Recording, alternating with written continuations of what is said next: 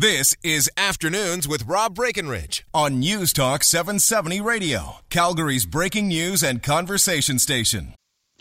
And in for Rob this afternoon, this is Andrew Lawton, guest hosting as we kick off the second hour of Afternoons here on News Talk 770. So let's talk a little bit about something that's happening in Edmonton right now, or at least more specifically tomorrow, where a court hearing will be held where the Justice Center for Constitutional Freedoms will be arguing for the free expression rights of a human rights group that was denied the opportunity to have a bus ad that was actually trying to offer a helpline for people who are being victimized by Islam, by some archaic tenets of some people's version of the Muslim faith. Now, in October 2013, Edmonton Transit Service ran bus ads that showed pictures of Aqsa Parvez and other women who had been victims of honor killings. And the ad said, Muslim girls honor killed by their families. Is your family threatening you? Is there a fatwa on your head? We can help. Go to fightforfreedom.us. Now, the ads were put up by two groups.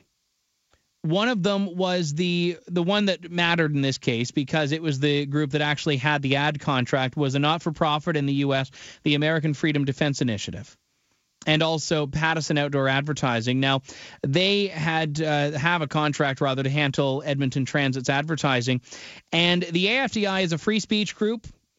They are basically promoting the idea of human rights, which means freedom of expression, freedom of conscience, and more importantly, freedom and a right to life that does not involve being threatened by honor killings, which seems like something that we could hold up as a Canadian value. And unfortunately, Edmonton Transit did not agree. So here we have this case going before court with a hearing scheduled for tomorrow. I wanted to welcome to the program John Carpe, who is the president of the Justice Center for Constitutional Freedoms.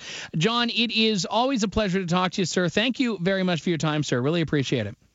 Thanks for having me on your show. So let's talk first off about the backstory on this. Why was it, or what grounds were it or led to this ad being pulled? Well, the ad ran in October of 2013.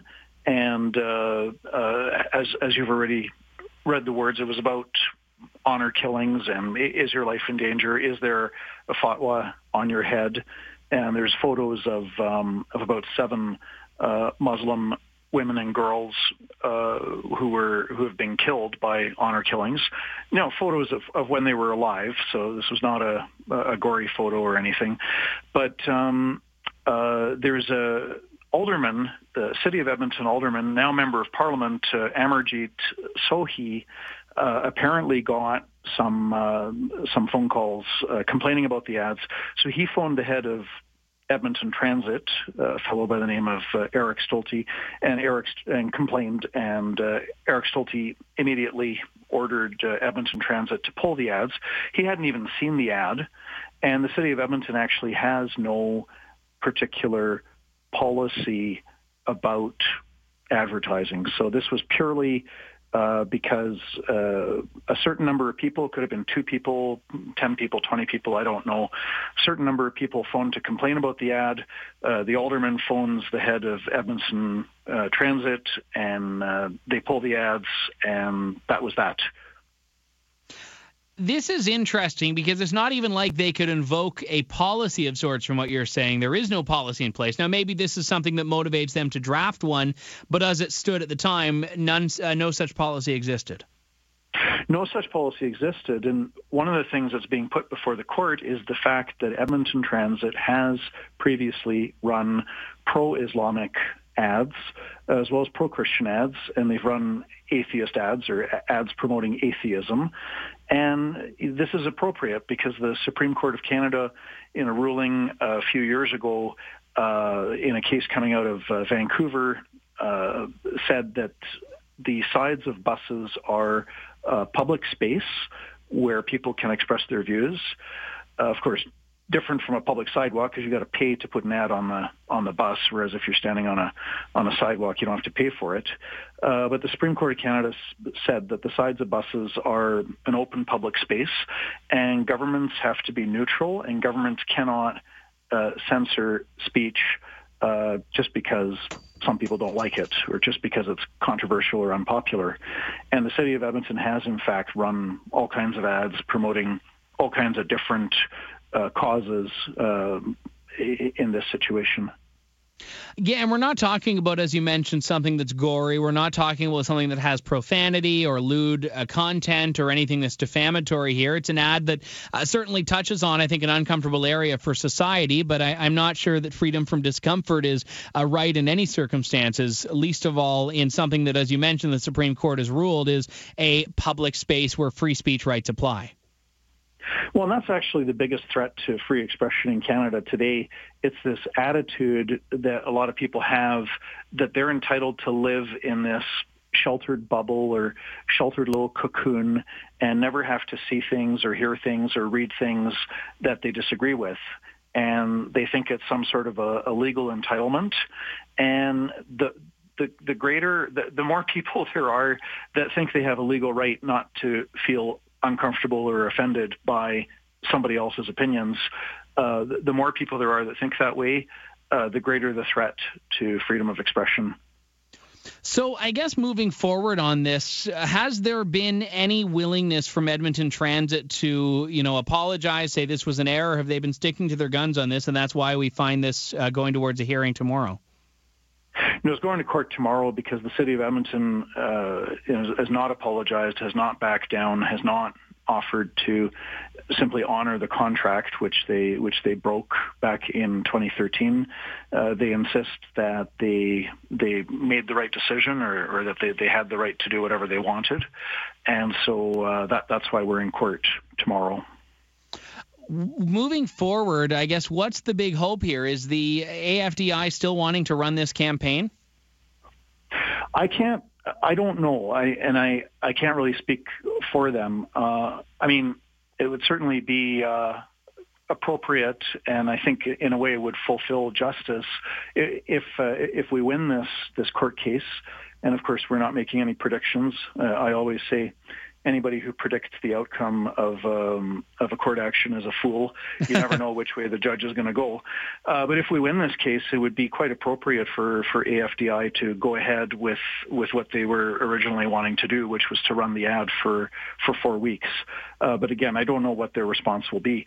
If they don't run the ad, then we have a valuable precedent that confirms the Supreme Court decision that a municipal government cannot discriminate against any individual or group on the basis of content, on the basis of what their opinions are. And a public space is a space where everybody can step forward and express their views, including controversial and unpopular views. The one question that I would pose to you, John, and I realize this goes outside of what this case in particular is looking at, but like anything, I think most people would be understanding if Edmonton Transit or any municipality were to say, we aren't going to put anything that has profanity on. So there is a limit to what should be allowed in advertising in that way, correct? Yes, I think it would be appropriate. We also have criminal code restrictions on pornography and on hate speech.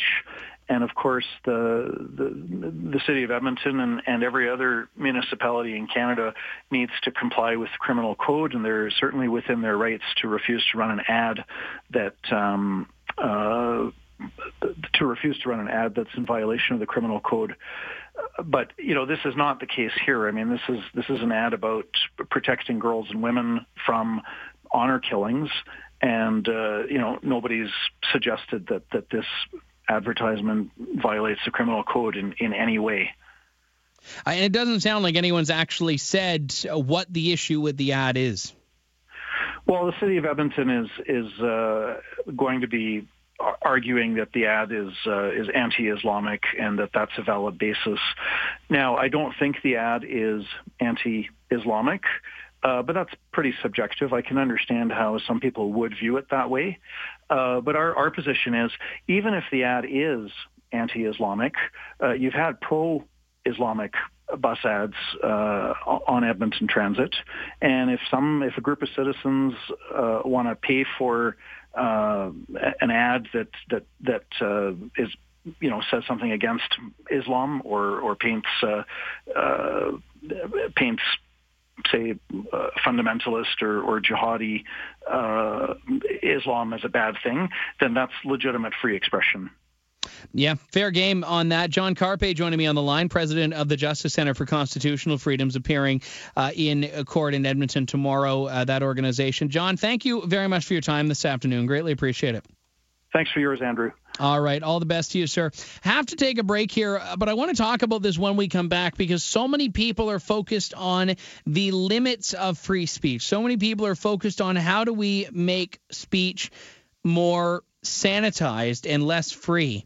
And this is one example of that. Now, I know and have known for several years Pamela Geller, who is with the AFDI, and she's the one who's been leading this charge on trying to raise attention to the issue that honor killing and the idea of honor poses.